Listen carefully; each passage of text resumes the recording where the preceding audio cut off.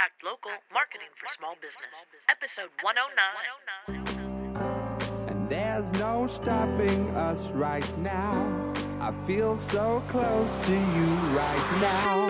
Welcome to Act Local, Marketing for Small Business with your host, Kaylin Amadio. Kaylin helps smart, savvy, and motivated business owners like you kick it up a notch online, even if you've tried and been disappointed before, or technology just isn't your thing. Act Local will leave you with more ideas, more understanding, and more knowledge about why and how harnessing the internet gives you the power to bring your business to the next level. Whether you need help with online media, social media, video, or mobile marketing, Act Local will guide you into the 21st century with easy tips, tricks, and techniques that get your local business seen and heard. Each week, Kaylin features a new tip you can use today, as well as a range of guest experts who are passionate about helping local business owners thrive. And now here's your host, digital media maven, Kaylin Amadio. Welcome to Act Local, Marketing for Small Business, Episode 109. I am the boomer gal, Kaylin Amadio, and each week here on Act Local Marketing, I share a special strategy with you called Today's Takeaway. And that is where you get at least one action item you can walk away with today to implement and grow your business. And I invite a special guest to help you with some aspect of your business marketing. Today, I'm speaking with a business building expert who is smart and ready to share how to get around some common obstacles of startup at the other end of the cycle, what needs to be in place to sell your business. So stay tuned for that. And yes, you may detect that my voice is a little wonky. The hubby gave me his cold and it has given me laryngitis. So off and on, you might hear my voice is a little strange, but it is me. It is me. Now, let's talk about what we can do to help you grow your business today. I have some questions for you. Do you have loyal employees? Do you pay yourself as an employee of the business? If you can't say yes to those two questions, I'm sorry to have to tell you this, but your business could be doomed. Doomed! That's right, I said doomed. Do you micromanage every aspect of your business? And be honest when you answer that one, please. If you can say yes to that question, again, wrong answer, you're still doomed. So what does it take to really build a thriving business? Do you have all the parts and pieces in place to make your business startup successful? Or even more importantly, for most of you, if you wanted to retire in the next 12 months, do you have all the systems in place in your business that would make it attractive to a buyer? Can you sell your business as a whole and retire to Florida or Belize or Europe? So let's discuss today's takeaway. I promised you an action item you could take with you now to grow your business. Here it is. My guest today will tell you that if your business relies solely on you to function, that your ability to sell your business and walk away completely is severely diminished. Those are his words, severely diminished. What can you do to change that? Start getting some of the systems in place that allow you to make your business turnkey. Even if you are the brand, you can transition into the figurehead role and allow the operations of the business to be run by others.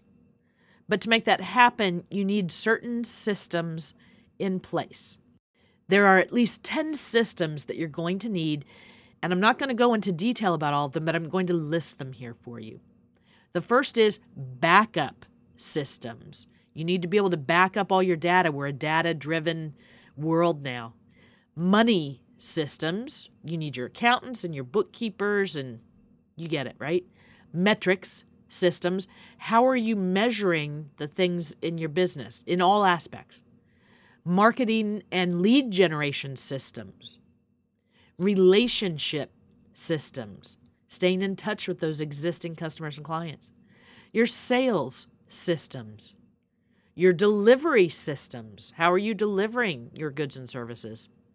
Scheduling systems. Communication systems, both internal to your company and external. And finally, the 10th system you're going to need are your business foundation systems, like, legal and insurance. A lot of those very basic foundational things that should happen when you start a business anyway. Those are the 10 systems, indeed, that you will need at a minimum. Sorry to have to tell you, it sounds like a lot of work, right? When I use the word system, that doesn't mean it has to be a big, complex, and involved thing, although the larger your company is, the more involved it will be. But all of this stuff needs to be documented. So drop me a line to ask, that's A-S-K, ask, at actlocalmarketing.com, and I'll point you in the right direction with whatever questions you may have about selling your business. And as with most decisions, first you need to decide what you are trying to accomplish. Then you can put the right things in place to reach your goal. That is today's takeaway. Please connect with me. Find me on Facebook or Twitter or Google+, and follow me so I can get to know you better. And please tell your social media followers about Act Local Marketing for Small Business. Subscribe to the podcast and leave me a review in iTunes. Those reviews will get me noticed so that I can help more busy boomer business owners like you fix the economy by growing their business. It's time for a very quick break. And when we return, my friend and business expert, Fred McClymans, is here, and he is stepping to the front of the room. Stay tuned. Act Local is the place where busy entrepreneurs like you gain more ideas, more understanding, and more knowledge about why and how harnessing the internet gives them the power to bring their business to the next level. Kaylin returns after a short break with more strategies and techniques to develop your inner warrior. We'll be right back.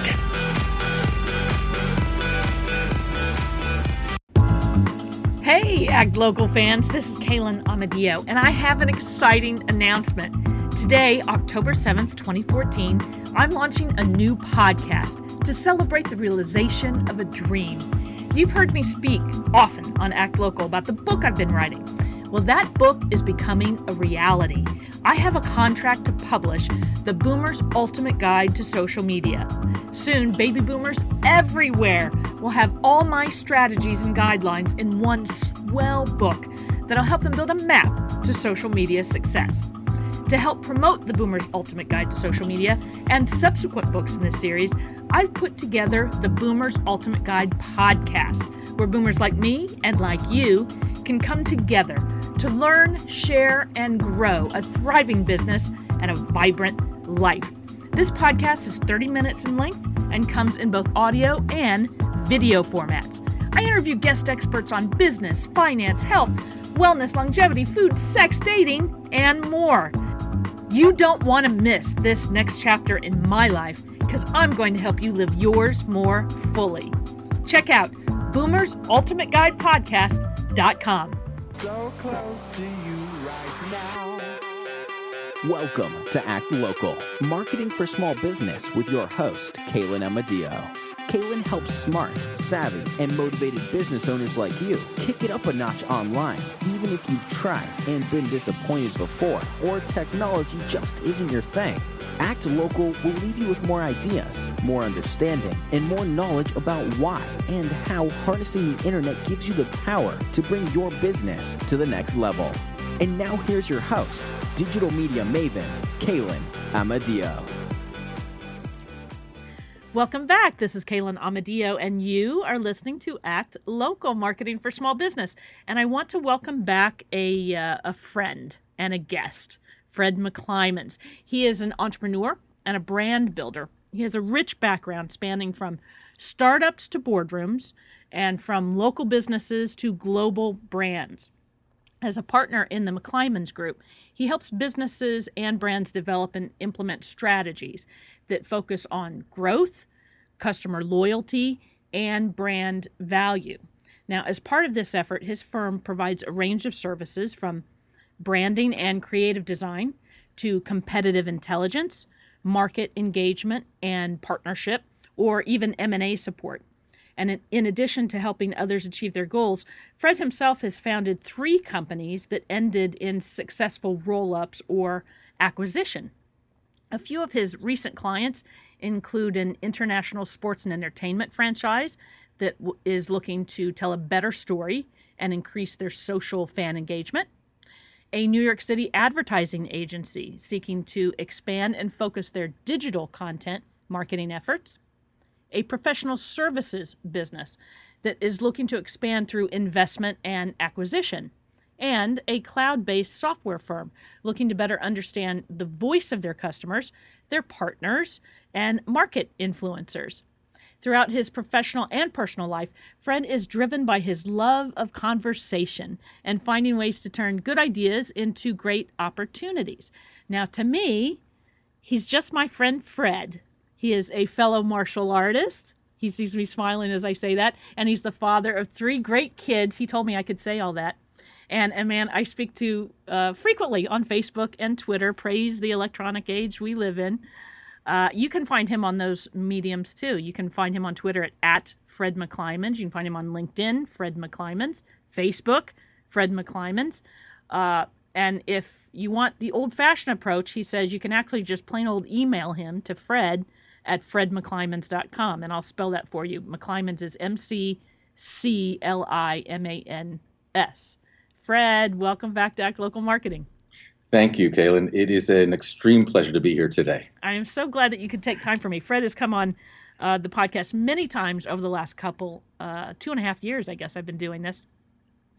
And he's a very smart guy with lots of insight into the business world and various aspects of the business world. And he's been working on several things lately, and we thought that we would just have an interesting conversation about some of the things he's learned lately, because he sold his business, one of the businesses that he has started over the years.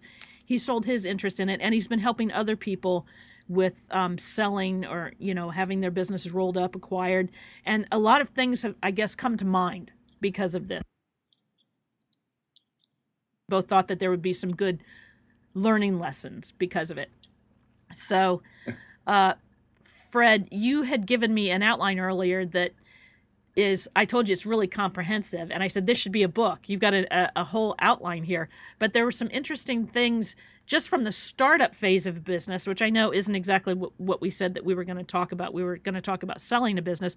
But I think some of these startup lessons are important, because if people are going to get to the point where they're going to sell a fully formed business, they need to have contemplated some of these things. No, that's absolutely right, Kaylin. And first off, let me just say I'm really excited to be back here talking with you, because you're right. I do love a good conversation, and the conversations and discussions that we have, whether they're here on air or face to face, or back and forth in some kind of a random Skype, Twitter, Facebook continuum of conversations, they're all very great and memorable. So you bring up a really great point there.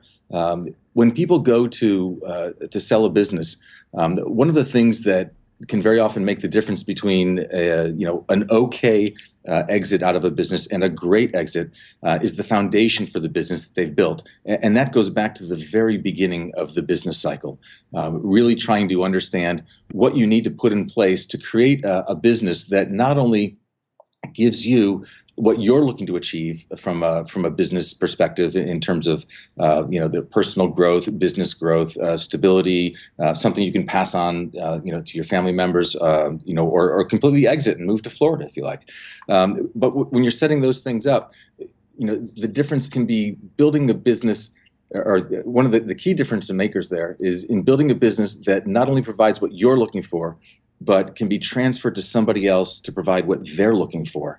And very often that means a lot of attention to detail, a lot of attention to planning, and a lot of attention to items that you may be able to get by with if you're just running a small business on your own. But when you start to grow that business, you're ultimately going to need those anyway. So I really try and get people to focus, on those things. And one of the first that always comes to mind is when you're creating a business, invest in yourself in the business. That's probably the most important thing that somebody can do. Very often, people will start a business, they'll borrow money from somebody, or they'll get a bank loan. They'll do something to kind of launch that business interest there. And that's great. Those are all great techniques that you should use. But first and foremost, you've got to invest in yourself, and you've got to personally invest in your business. That equity stake there not only helps guide what you're going to do with the business, because you've got more at risk there, but it's also going to help a potential acquirer better gauge you and what you're doing with the business. And that's very important when you're trying to get additional money as your business grows. If it's, an investment or a bank line, people will look at that and they'll rank you a little bit higher subconsciously because of your effort there. And it can come into play later if you look to sell the business too. And we'll end up talking about that. Oh yeah, absolutely. Aside from some value in terms of your focus and the decisions you make, there's a distinct financial advantage to you actually having your own money in as an investment in the business. Right. There was something that you said earlier. Oh, it just slipped my mind. I hate having these senior moments, Fred. These used to not happen to me very often, but now they seem to happen more and more often. I don't know whether to worry about it or not. But, I know what it was. It was if you're deciding to sell your business. I know we're jumping back and forth between starting a business and selling a business, but you had talked about someone might want to sell their business and move off to Florida, right? Sure. And that's fine. You can make the choice to close your doors altogether, and that's the end of it, and that's fine. Sometimes I run into family-owned businesses that, they've been around for 1 or 2 or 3 generations, and they have no intention of closing the doors. There's a certain legacy involved for them, and they want to see that business continue on, whether it's staying within the family or whether they sell it whole to someone else. They want to see that name. A lot of times it's because the name's on the door. The family name is on the door, and they want to see that business continue. But as times have changed as we entered the 21st century, and so many things have changed because of technology. Technology drove many of them, and the older the family business was, sometimes the harder time they had coming up to speed with what that technology meant, and they find themselves floundering a little bit. And in order to get to the point where they're going to leave behind that legacy for the next generation, or they're going to sell off the business altogether, they need to have a lot of different systems in place that they might not have had to contemplate before, like you said. And that means that they also need to have some sort of procedures in place as well, right? Right. And I think you can kind of look at this, from a couple of perspectives. But right now, in general, what it means to be a business is fundamentally changing. It used to be that, as a business, you had your storefront, you had your operations, you had a clerk, you had somebody handling your books, you had inventory, you had customers that walked in the door. Those things have all fundamentally changed now. It's more digital, it's more online. You can still have all those, but very often the business isn't constrained by the legacy business approaches that we had in the past, and that allows you to create a much more flexible business. And in general, as well, we're seeing a tremendous push into the areas of creating businesses that leverage a lot more outsourced resources. We don't have infrastructure. We now have the cloud. We don't have a back office clerk. We have an accounting service. That handles that for us. So, it allows us to focus on our core business. But, one of the things that I think is very important here to understand is that as you're laying out your business, when somebody goes to acquire that business down the road, or if you want to keep that business and grow it and hand it on to the next generation in your family, the processes and procedures that you have in place will define ultimately the value of that business. If you have great books, if you have a great understanding of your target market, your customer base, if you understand exactly what it takes to bring in that incremental dollar of revenue or to acquire a new customer into your business, that allows you to operate your business much more efficiently. And the more efficient you can run your business, and the more you can document your business, the easier it is for you to hand that business off to the next person, whether it's a family member, a relative, a partner that buys into the business, or whether it's an acquirer that comes in and tries to take over your business. And that right there is just incredibly invaluable, having those in place. Without those, you end up very often finding great business opportunities that can't be sold because they're so tied to the person that's running the business today. That's a really important point. I was glad to hear you say the word document, and I think that's what I know you've been working with larger small businesses, right? Small to medium-sized businesses, and I deal a lot with the very small businesses in the local market. But documenting a lot of what it takes to actually run your business is what doesn't happen. Now, if I went to the trouble, and believe me, I understand people that it's this is not the thing you want to be doing on the weekend, right? You're busy running your business. You're entrenched in all the things that go on in the business, especially if you're the figurehead. A lot of what the business is about might be about you. You might be the brand of your business. But if you can't sit and document a lot of what it takes to run your business, then you're not going to be able to get the same kind of value for it if and when you decide you're handing it off to the next generation, or you're selling it to someone else altogether, right? Absolutely. And I think it's not just an issue of documenting for your own good, which is very important there. And I can think of some personal instances that I've encountered in the past where I've had to step back from a business for a period. I had something else that came up that required my attention, or I simply realized, this is a good opportunity for somebody else to step in and expand their horizons a bit and take control of a bit of the business. If you don't have that documentation and the procedure in place, that transition becomes inherently risky. And risk in business is something that we always try and avoid whenever possible. Maximize opportunity, minimize risk. But I think, in general, when you look at a brand or a business, whether it's a small business, and every business starts small, it always starts with one employee, and grows from there. I think there's some things that, sort of lessons that I've learned through that startup phase that I'd like to kind of run through here real quick. Sure. The first, as I mentioned a minute ago, invest in yourself. If you have a business and you have an equity stake in that business, beyond just sweat equity, you've actually been able to put some money into that business. That makes you an investor in the business. And as you bring in additional outside money into your business as you grow, your equity interest sits on an equal level with new investors coming in. And, that's a common mistake that a lot of founders in businesses make, where they'll rely upon money from somebody else, and their risk, if things go sour in the deal, is just a little bit less than the person that actually put the money in.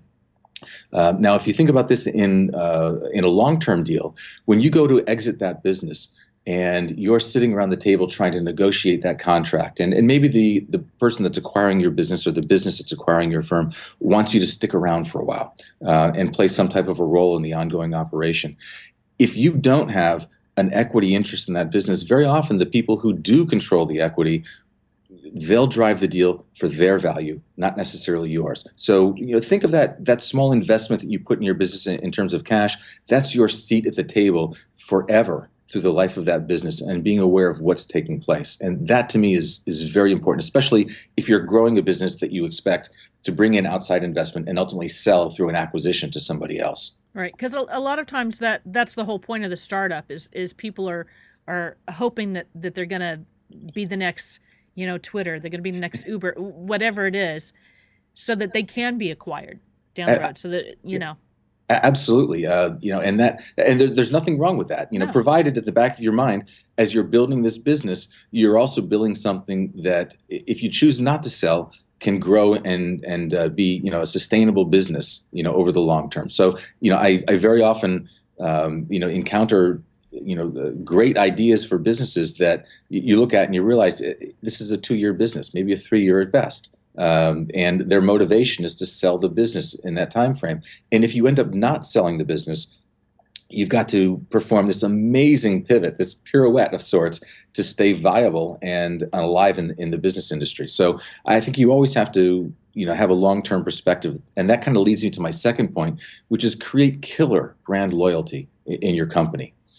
Your company and the value that you bring to the marketplace shouldn't just be one product. It shouldn't be look, we're going to put this on eBay and we're going to sell 1 million little tiny stuffed animal widgets, and that's our business model.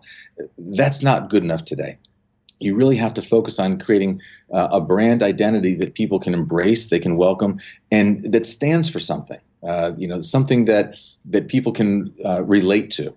If you do that, then you can change the products that you sell.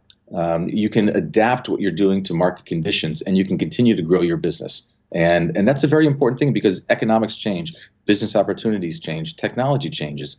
And if you've created something where people may love your product, but they don't love you as a company, when you bring in that next product, you're going to find it increasingly difficult to generate that next dollar in revenue or to retain that next customer. And in business, it's always cheaper, with a few minor exceptions. It's almost always cheaper to retain an existing customer than it is to go out and to acquire a new customer for your business. I think people forget that quite often. They get caught up in the whole hype of the sale and acquisition, and they think that all of their marketing is about reaching the new audience. Mm-hmm. And a lot of it's about retaining the audience you already have, and it is cheaper. It's always cheaper to sell to the people that already believe in you than to go out and talk somebody else into believing in you too. Oh, absolutely. And that's critical going through an acquisition process.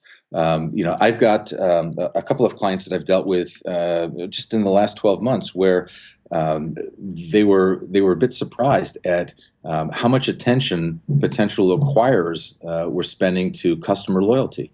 And they want to know, not just, how many customers did you have last year and how many do you have this year, but why did they leave?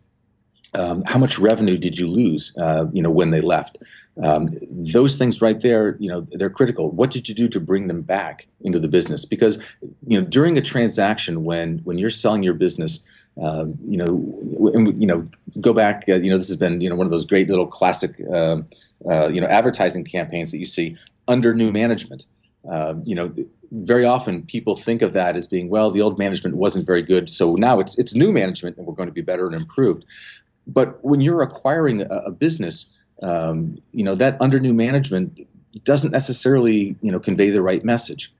What you want is to acquire a business that has all the infrastructure in place and the brand value, so that when you step in and acquire, you don't skip a beat. You don't lose a customer. You don't have somebody walk away from the brand or from the business because there is a new management in place. So that brand loyalty, I can't stress that enough. And one thing you didn't say is discovering why the people who are still there stayed. Why did they stay? Oh, a very good point. And later offline, you can chastise me for that one. That's a really great thing to understand in your business. It's not just enough to have loyal customers that come back and buy. And you're right. Very often, people will take the approach of, they'll look at metrics. How many customers are repeat buyers? Great. But then you have to look at that and you have to say, why are they repeat buyers? Because you may find that they're repeat buyers because there's no alternative in the marketplace, which is an inherent risk for you. They may buy because you are the lowest cost provider. Again, a risk for you or for a potential acquirer. And hopefully you look at that and you realize they're buying from you because there's something of value that you're bringing to the table that goes above and beyond other opportunities in the marketplace. And, that's one of the ways that you can create great brand loyalty. In fact, if I had to sit down and evaluate two potential companies, one that had great product and one that had great customer service or offered a great customer experience, I would probably, lean a little bit towards the company with great customer service because that's something that if you put a good product under great customer service, you can get great sales results. But if you put a great product under really crappy customer service and a customer experience, you're going to be fighting an uphill battle every day of the week. Yeah, I agree, and I think it's important not to assume that those customers are loyal and that they will always remain loyal, because if you start to get complacent about them and you don't really know why they were loyal to begin with, you're creating potentially a huge problem for yourself. Oh, yeah, absolutely. Yeah. You may come up with a great new marketing idea, or you may have a new product that you introduce, and if that's not synergistic with why you have great customers and why they buy from you, you'll be behind the curve. Yeah, absolutely. I want to ask you a question about one of the lessons learned in the startup phase. You talked about making sure that when you have this idea and you decide to create a startup, that to have some skin in the game, to have some investment, have your seat at the table is a very important thing. One of the things I noticed on your list is to pay yourself monthly, because I think a lot of people don't do that when they're in startup. That's a great point. And very often they don't, because they simply don't have the resources to do that. And just because you don't have the cash resources to give yourself that monthly income, it doesn't mean that you shouldn't plan for that and have that process in place. You can certainly defer, income that you're owed by your own business. But looking at that in the bigger sense, there's a trap that a lot of people fall into with businesses. They pay themselves at the end of the year after everything is taken care of. They've got a business, they have employees, they have inventory, they have sales costs, sales commissions, they have advertising costs, they've got attorneys, they account for all of that, and they pay all their bills. And then at the end of the year, they go, great, here's how much money I have left. Here's my earnings before interest and taxes, my EBIT number. And then they give themselves an allocation or a distribution out of that. Well, there are two problems there. One, if you do that on a frequent basis and that distribution, comprises a significant portion of your total income, the IRS starts to look at that and say, well, you've got the money throughout the year. You should be paying yourself, and that should be treated as income and employee taxes and everything associated with that, rather than taking it as an equity distribution, which may have some tax advantages for you. So that's issue number one. Oh, interesting. I didn't realize that. Okay, good point. Yes. And there are ways to work around that, and you just need to understand what the issues are. So that's issue one. Issue two is when you do go to sell the business, your potential acquirer is going to look at the books, and they're going to try and figure out what does it take to run this business on an ongoing basis. How much cash is required in January, February, March, April, all the way through the year. And if you're not taking steady income, you're not accurately representing the actual cash flow required to run the business. You as an owner or as the founder of a business may have no problem taking all your money at the end of the year. But an acquirer, well, they're not going to want to pay their employees that way, unless they're on some tremendous bonus plan, which they have to account for, through the cycle. They're going to want to know what it takes to run that business from day one, which there's something worth mentioning here. During any type of transaction, after a deal is completed, the acquiring company is going to want to know how much working capital is required to get that business from day one of the acquisition through to the point where sufficient revenue is coming in from ongoing sales and receivables to fund the business. And that working capital number, if you sell your business, very often that gets deducted out of the value of the deal. A company will say, great, I'll give you, for example, $1 million for your business, but you're also going to have to give me, $200,000 in working capital so that I'm not putting additional money into the business over the first 2 or 3 months of the business. So understanding your costs and paying yourself regularly, or at least accounting for that payment in your system is essential. Those are all good points, all of which I would not have thought of, which is why I like talking to Fred, because he knows all this stuff. He does this stuff. I have one more lesson that I want you to share with people about the startup phase, because like I said, we did say we were going to talk about selling a business, but there were things that in starting a business were important. so that you can get to the end of that road if that's what you want. And one of the other lessons you talk about is having to do with employees, right? And giving employees some autonomy in acting within the business. Because, a lot of people, like you said, all businesses start with usually one person having an idea. Right. And they get used to doing everything themselves, and they get very invested in the ownership of all these parts and pieces of their business. And some of them make it to the point where they get some good employees. But I mean, I've worked for small businesses with, 2, 3, 4 employees that are micromanaged beyond my ability to cope. So I can't stay there, right? Because I'm not allowed the autonomy to get anything done. So talk about that just a little bit. Sure. There are a number of things that when you're building a business, you need to really take into account here that relate to the employees and to ultimately the value that you can get out of that business. So when you start a business, that's generally your idea. It's your brainchild. You have an idea of how things are going to move and grow forward. And that's great. But once you start that business, you need to recognize that employees need to be motivated in the business. They have to have a path where they can grow and they can expand. And if you continue to micromanage that process, what you ultimately do, you may be successful in creating a profitable business, but you're creating a business that's tied more to you than it is to the employees and the infrastructure of the business. So in that case there, you may create a business that has $1 million or a $10 million annual run rate. But if you're the one that's making all of those decisions and you're making everything happen in the business, there's not as much value there because somebody who acquires your business, they have to acquire you and you have to stay with the business, over an extended period of time. Contrast that to a business where you give your employees the ability to grow the business as they would help grow the business with their ideas and their sweat and their commitment to the business. A couple of things come out of that. First off, you'll have a bit more time for yourself because you're not having to micromanage and make all of those decisions along the way. Number two, those employees will start to take ownership and pride in the business, and they become less of an employee and more of an advocate for your business. That sense of worth and commitment and value, you've got to validate that within your employees. Reward them for it, encourage it, and let them grow your company for you. And that kind of gets to the third point here with employees and generally, business in general. If you want to make money out of your business, help other people make money. Because if other people are making money, they will help you make money. So want to grow a great business?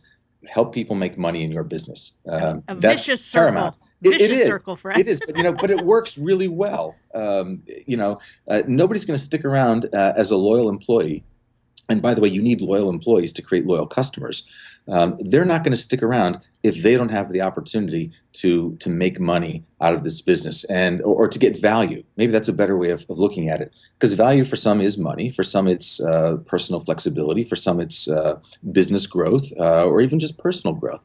If you're not giving value to your employees, the business is inherently going to not be as valuable down the road when you try and sell that business. Right.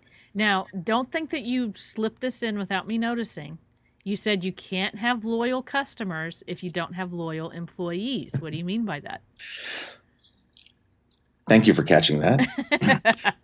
So when you create a business or a brand, your employees are the backbone of that brand. They are the people that you rely upon every day to create the product, to manufacture the product, to deliver it, to answer the phone when a customer calls, to sell the product, to go out and actually engage with people. If those individuals, those people that you have to trust and rely upon, if they're not loyal to you and to the company, it shows. It comes across in the level of commitment and the value that they bring to your potential or existing customers. And customers will pick up on that. And in today's marketplace, it's not like it was 50 years ago where you may be the only shop in town. Today in the online world, in the digital world, there's always another business that's right behind you, just dying to get their hands on that customer.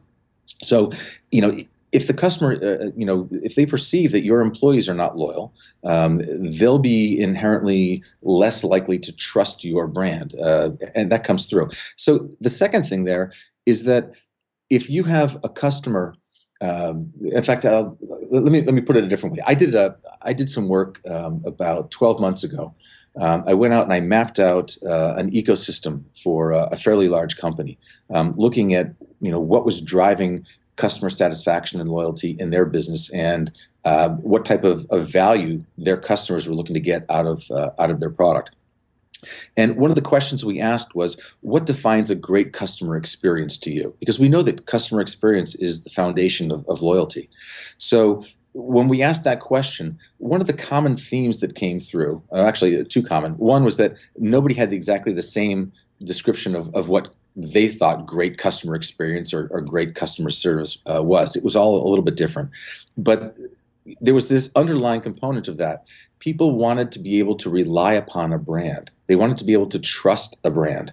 And they expressed that very often by saying, a great customer experience for me is somebody, they meet my needs and then they go the extra mile.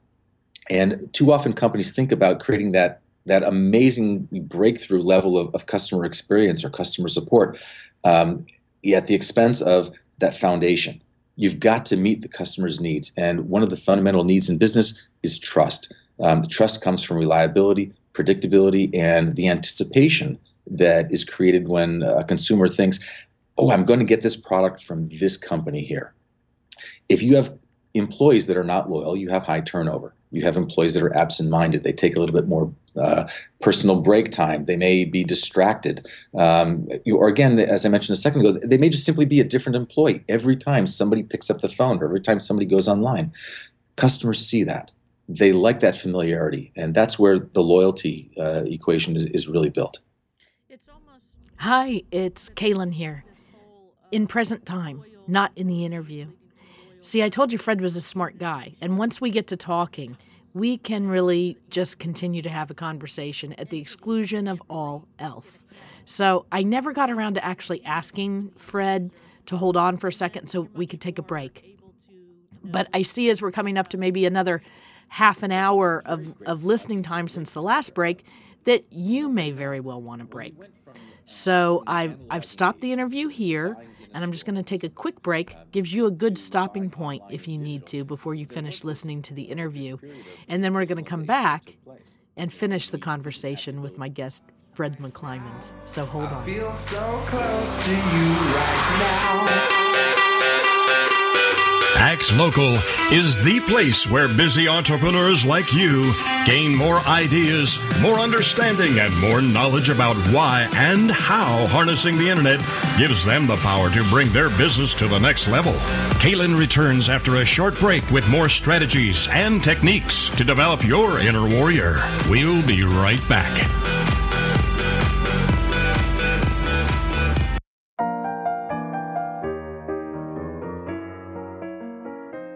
Once there was a smart baby boomer that loved her business. She knew that to grow it, she would need marketing. So she went for a search on the internet and came across all sorts of social media. She went on all the sites and opened accounts, but after starting profiles on all of them, she began to feel overwhelmed. To do all the marketing experts told her to do was just too big a task. She needed a change. Because she was a smart entrepreneur, she chose 2 of the popular social media sites to market her business. But after months and months, it didn't seem to make any difference. And she saw other savvy business owners using different sites here and blogging over there. When suddenly, she noticed more clever baby boomers going to iKaylin.com and leaving so happy she just had to see for herself. iKaylin.com helped her make a marketing plan to grow her business that wasn't too big and wasn't too little. It was just right. So close to you right now. Welcome to Act Local, marketing for small business with your host, Kaylin Amadeo. Kaylin helps smart, savvy, and motivated business owners like you kick it up a notch online, even if you've tried and been disappointed before, or technology just isn't your thing. Act Local will leave you with more ideas, more understanding, and more knowledge about why and how harnessing the internet gives you the power to bring your business to the next level. And now here's your host, digital media maven, Kaylin Amadeo. And that's where the loyalty equation is really built. It's almost that this whole loyal employees leading to loyal customers is the humanization of the business, as opposed to the business being this entity that you can't really get a handle on. It makes it more human. Hey now, it's Kaylin again. So I promised you that quick break, and we did that. And now I've come back to continue the conversation. If you remember, I had kind of caught Fred and reminded him that he said that you need loyal employees in order to have loyal customers. And that sparked sort of a side conversation. And he's talking about how to create that loyalty. And we're jumping back into the conversation at exactly that point where he had just finished making his last point, and I'm starting to talk about it's bringing us to another tangent. I can't help myself. I just like talking to Fred, and it always brings us to more tangents. So entity here we go. that you can't really get a handle on. It makes it more human for the end user, and then you're much more able to know and like and trust that brand. Oh, very great. That's a great point there. Right now, when we went from the analog engagement, buying in a store from somebody, to buying online and digital, there was this period of impersonalization that took place. We didn't have the ability to reach out and realize who was on the other end of that line. And when you don't have that, you end up having a very transactional business. You have customers, not clients. Very little brand loyalty comes from brief hit engagements of that nature. So now with the advent of social, and here's sort of the funny thing: we think about the advent of social. Social is now so here, and yet it's so new and recent still. It kind of speaks to the pace of the evolution of business. But with the advent of social, we do have the ability to engage with customers online and to have our employees engage with customers not just in their official capacity, but in their unofficial capacity. They see that customer service agent on Twitter. They talk to them on the phone, or they may, with Amazon as an example, and the new online help service, be able to actually see that customer, customer service representative on the screen of their tablet, their Kindle Fire. That's a great thing. It allows us to inject a level of personality into a business. And the value of that, here's sort of a slightly off-track example, but every year around April Fool's Day, Google empowers its employees to do something that truly is unique. They take their employees, a group of them, and they say, here, go create something funny, create something humorous, show your side to our customer base. And every year, Google puts out, a series, dozens of just phenomenal video projects that their employees create to be silly. Last year, there was a group at Google that put out a video series around Google Fiber. And if you don't know, Google Fiber is one of the things that Google is doing to experiment for ways to bring higher speed broadband internet service to communities. So they're actually stringing a lot of fiber in areas because they realize, hey, this is a way that we can bring more people online. And it is a bit self-serving, but it's a good effort. So these Google employees put out this April Fool video spoof where they were literally stringing fiber between houses, at chest level, and people were walking into it and they were tripping and they were falling over. And it was this very tongue-in-cheek approach, but it humanizes the brand. And for a company, like Google that exists almost solely in the digital space, that humanization is so valuable. And it creates not just, loyalty to the founder of business. In fact, I'd say that most people don't know who the founder of Google was. They don't know who the CEO of Google is or who the investors are or who sits on the board.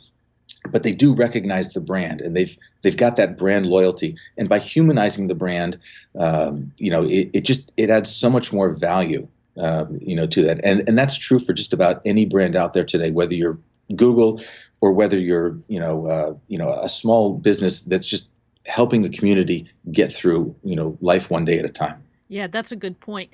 And, Google's one of those businesses where you don't go to google.com and find the 1-800 phone number so you can call them.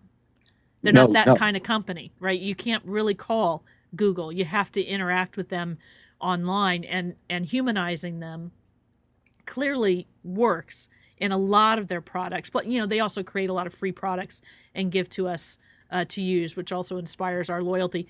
But lest anyone listening thinks that, oh, you're talking about Google, an international multi-billion-dollar company, and I own, the dry cleaner or the hardware store or the restaurant in my local town. How does this stuff apply to me? But it absolutely does at your scale. The creating. Fred was talking about the digital world we're in and social media, and it's so prevalent now. But a lot of times local businesses still don't see how to use it. But the fact that you're the local restaurant, and the 2 or 3 or 4 employees you have that stand at the front door and then seat people, and that's their job. I forget what we call them. Are they? There's a word for them in the restaurant industry. The host. The host. That's what it is. The host or the hostess. I don't think we say hostess anymore. Maybe we just say host now. But that's all they do is they seat you. But that same individual can be using their own social media accounts to be talking.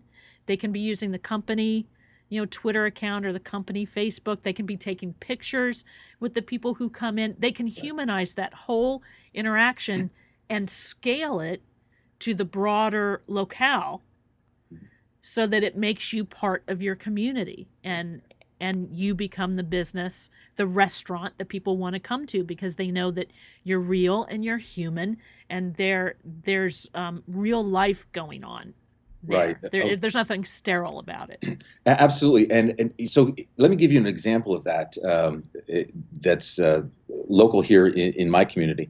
I've got a great friend who has built a restaurant business that has a phenomenal brand value in the local area. When he started, many years ago, we happened to we crossed paths. At that point, he was a bartender. He grew his following. He ultimately bought into another franchise, to a small restaurant, and then ultimately ended up taking it over. But it's still it's one restaurant. But when you look at his presence online, the impression you get is that it's this community of people that are supporting this restaurant. It's a community of people that enjoy food there. They enjoy events together. They have outings together. I can contrast that to a couple of other places in our community that spend a tremendous amount of money on advertising. They show up on every Google page. When you open the local newspaper, they're there. When you go to some civic event, there's a banner there, but there's nothing personal about it. There's no brand value that goes beyond that. And when somebody looks at a business opportunity to evaluate how strong is this brand, and can this company actually make me money the way it's made the prior owner money, they're going to want to look at the engagement level in the community and the loyalty that comes with that business. And what this individual has done, Kevin Bednarz at the Ashburn Pub, where I live in Ashburn, Virginia, he has created a phenomenal following of social community members. And it's not just Kevin; it's his team, it's his staff, and he's created. And just done an amazing job of creating advocates for his brand. And it's done nothing but strengthen the value that his pub brings to the local community. Exactly. And that's a great example of exactly what I was talking about. And imagine if you own this restaurant and you're looking to sell, it's time to move to Florida, as you said, and the restaurant down the street has the same menu you do and the same price points you do. What's differentiating you from them? And a lot of it is about the community and, like you said, the customer experience, but the customer loyalty can't happen without the employee loyalty. I'm Right. sort of backing into the whole thing. and getting back to giving those employees enough, room and leverage to grow and become real meaningful part of the business because they believe in the business, they believe in your mission, and just having all of those parts and pieces in place.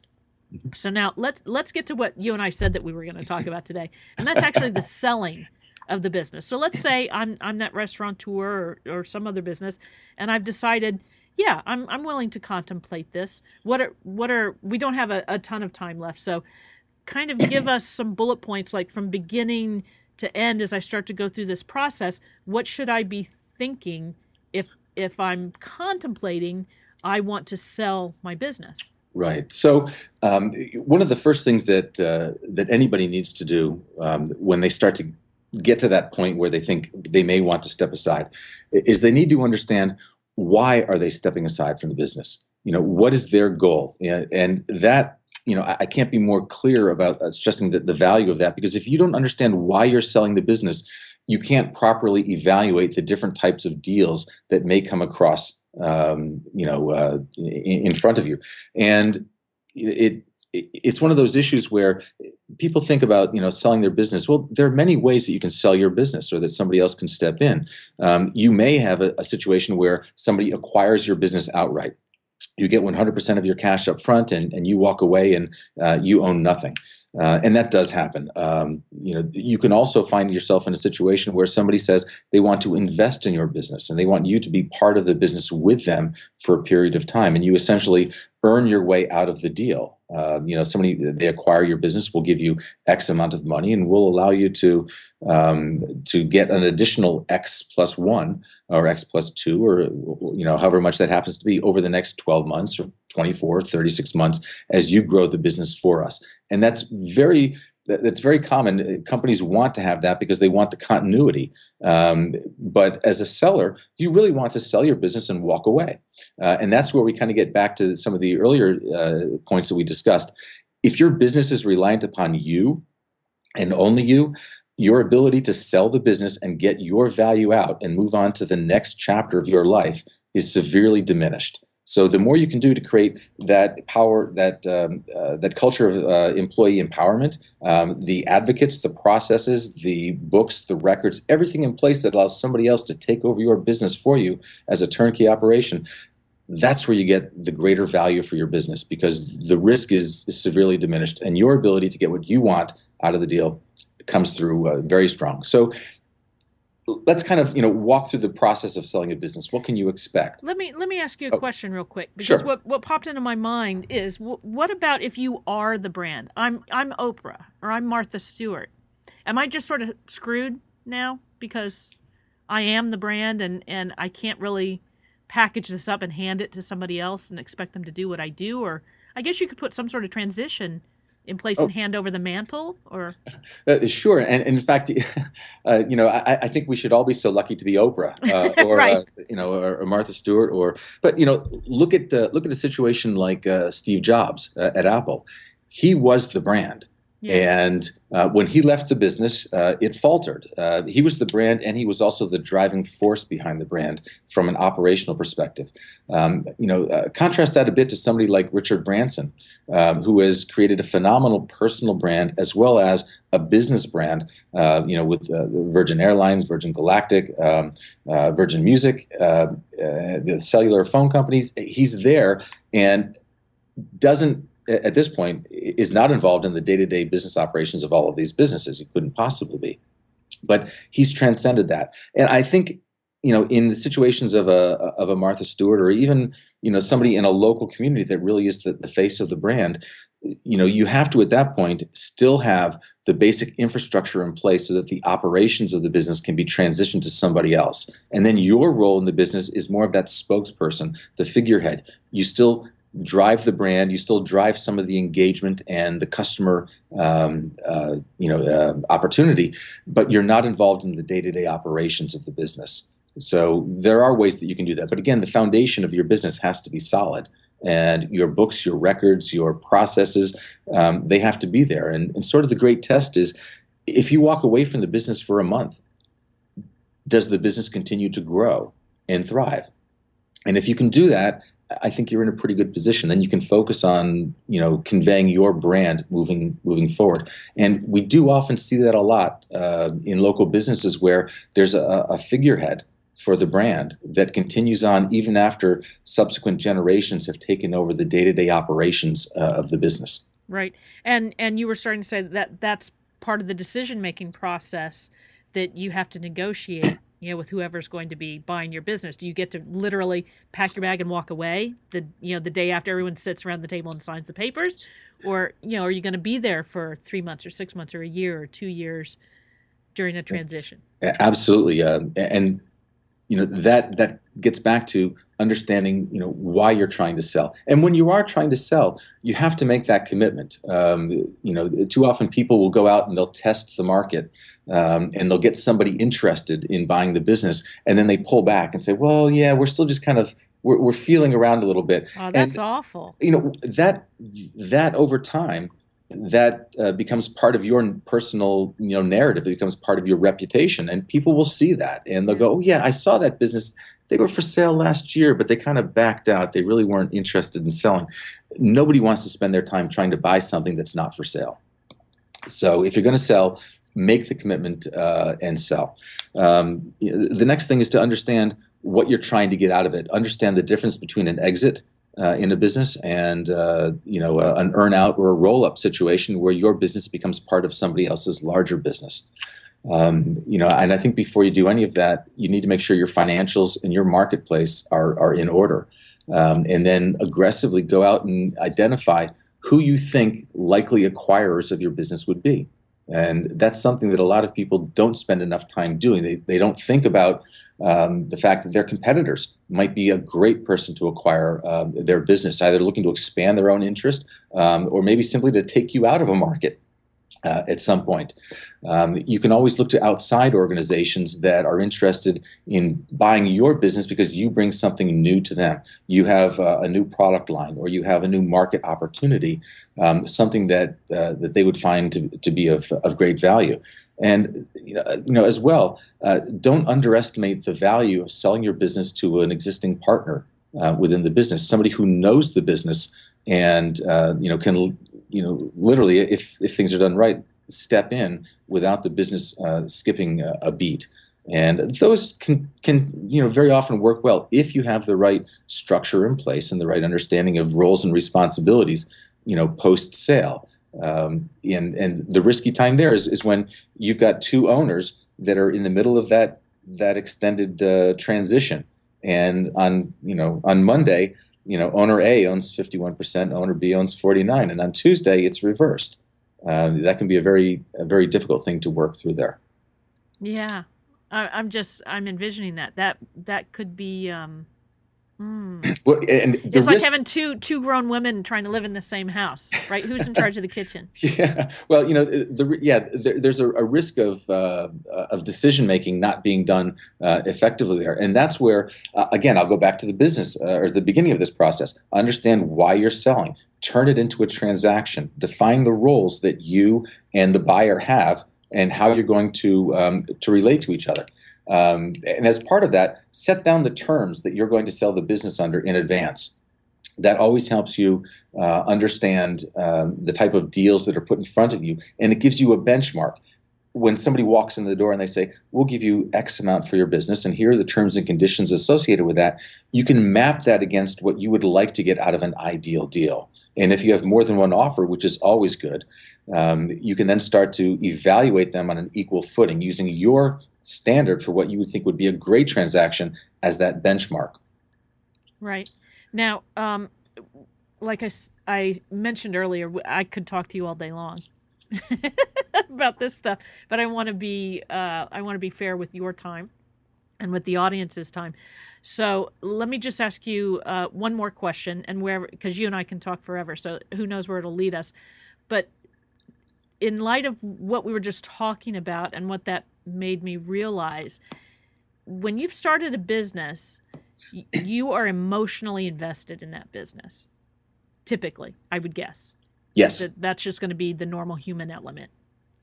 So when you get to the point that you're you've made the decision. You're not testing the waters. You're not sticking your big toe in. You decided, I really am going to sell this business. How can you make sure that you get through this emotionally? How do you evaluate all of these things when there are so many emotions involved in it? If you start a business and you're not emotionally invested in the business, you shouldn't have started the business to begin with. Good point. So, most people that create successful businesses, they have that emotional commitment. And you're very correct in pointing out that can be an obstacle during a transaction. Very often companies will look at the value that they think they bring to the table, and maybe that's not evaluated the same way that a potential acquirer is looking at it. And they can very often let those type of emotional issues cloud their judgment regarding a sale. And that's not to say that you should be devoid of emotion during the process. But you have to approach it from a business perspective. And the best way to do that is to understand why you're selling the business, what you want to get out of the business, and then turn it into a business transaction. And that very often means bringing in the right outside advisors to handle elements of the deal that, quite frankly, you should not be involved in. An owner of a business is probably not the best person to handle the financial transaction. They may not even be the best person to negotiate the deal for the business because they've got their own preconceived notion about how somebody might value a certain portion of the business. Somebody may say, for example, well, yes, our product is great, but I think the brand has more value. An acquirer may look at it and say, it's really not about the brand for me. For me, it's about manufacturing capacity, or it's about local delivery service or customer service, or it's about getting that storefront right on the corner. So you have to be willing to let somebody else step in and take a look at it and say, here's the value that the acquirer is looking for. Here's what they're looking for. Here's what you have to offer. How can we structure a deal so that you both get what you're looking to get out of the deal? First off, if you're going to sell, finding the right outside advisor can be phenomenal because it takes that personal interest and turns it into a business interest. And you want the deal to be a business deal, not a personal deal. Find the right financial advisor. Find somebody that can actually walk you through the financial aspects of the deal and make sure that your books are exactly the way they should be, that you're presenting the right data that somebody is going to be able to look at and make a decision on the spot to acquire this business, or at least with as little diligence as possible going through that. So, finding that advisor is critical, and it's not that difficult to do. There's a lot of similarities between doing this, selling your business, and selling your home. Oh, right? Very much. Yes, absolutely. It's one of the largest, most monetarily valuable things that you own. One's personal, and the other one, like you said, should be just business, but you can't help it. Your business is going to be personal as well. You're going to be emotionally invested. But what I was hearing you say reminded me of, when you're in your home, the colors you painted your wall or the tile that you put in the bathroom or on the floor, those are the things you loved. Right. But the potential buyer that comes in might love your home not for those reasons. They might hate the color on the wall. They might hate the tile. They might start to see great bones, and I can't wait to rip this apart and make it mine. Right. That's where being emotionally invested and handling these kinds of transactions can really get in your way if it's your business.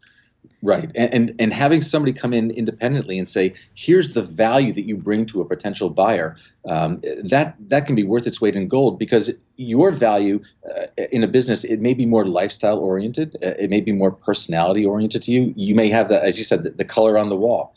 That you particularly like, that a buyer really doesn't care about. They want to take the business and use it to further their business interests, and right. Yours and theirs may not always be the same. There is one thing that I'll say here as sort of a closing thought on this whole process. We're talking here about somebody selling their business, about taking an idea and turning it into a sustainable operation and then selling it to somebody else. But the reality is, businesses don't get sold; they get bought. And if you're trying too hard to sell your business, if you're trying to put that lipstick all over the pig, people will see that. the best thing you can do is to create a brand that has value, that is sustainable, that can live without you. People will find that, and they will want to acquire your business. And when you have somebody that wants to acquire your business, that's very different than trying to convince somebody they should buy your business. And what a great legacy to the world you're leaving. Indeed. Right? When you've created something that other people see so much value in that they want to buy your business. Earlier this year, we concluded a transaction for a business that I started a number of years ago, and somebody afterwards they asked me about the deal, and I could not discuss the financial aspects of the deal, and they pressed a bit and said, well, what kind of value did you get there? And I said, well, the value, we created over 150 jobs over the course of this business. We helped people, buy their home. We helped them put their kids through school. We gave them opportunities that they wouldn't have had otherwise. That's the value of the business. Right. And walking away from that sometimes is very difficult. But when you've achieved that, and you can look back and say, here's the legacy and here's what we gave to the community, it's a phenomenal feeling in being able to look back and go, we achieved something. And now, by the way, we're going to go achieve something else. Right. And that's what local business, frankly, is all about. It's about the community. And when the community is strong and thriving, it's like that pebble in the pond and it ripples out. And then before you know it, we don't need Washington, D.C. Everything's functioning without them and we're all doing the right thing and the economy's thriving. And that's my goal. That's my goal here at Act Local Marketing for Small Business, Fred. That's a great goal. So I want to remind everyone they can find you on Twitter at Fred McClimans. Let me spell Fred's last name again. It's McClimans. They can find you on LinkedIn, Fred McClimans, Facebook, Fred McClimans. Oh, I'm reading and the S went to the next line. Facebook, Fred McClimans. And of course, you can always email Fred if you have questions, you think you have a business and it's time for that business to be bought. I'm not going to say that businesses get sold anymore. I like that attitude that your business is in a place to be bought. You can email Fred at fredmcclimans.com. Thank you so much for taking time for me today. Oh, my pleasure. My pleasure. It's always a joy having a great conversation with you. Oh, I appreciate it. Fred always keeps me on my toes, keeps me thinking, and I like that. You are listening to Act Local Marketing for Small Business. We bring you a new episode every Tuesday afternoon at 1 p.m. Eastern Time with great guests like Fred, with wonderful gold nuggets, as I call them, and I keep them in a basket over here. I pick up all those gold nuggets they leave, and I put them in a basket, and I share them with you because I really want to help you move your business at least one step forward every week when you come here to listen. So until next time, I very much would like you to take care. Join Kaylin for more marketing madness each week on Act Local Marketing. It will leave you with more ideas, more understanding, and more knowledge about why and how harnessing the internet gives you the power to bring your business to the next level. Act Local Marketing for Small Business goes live every Tuesday at 1 p.m. Eastern and can be found on iTunes, Stitcher, Podbean, and at actlocalmarketing.com. Have a question for Act Local? Email Kaylin at ask@actlocalmarketing.com. That's ask@actlocalmarketing.com. And she may answer you right on air. Make sure to include your name and business website for a free shout out. Don't forget to tell your friends and colleagues about Act Local and leave Kaylin a review at the iTunes Store. See you next time on Act Local Marketing for Small Business.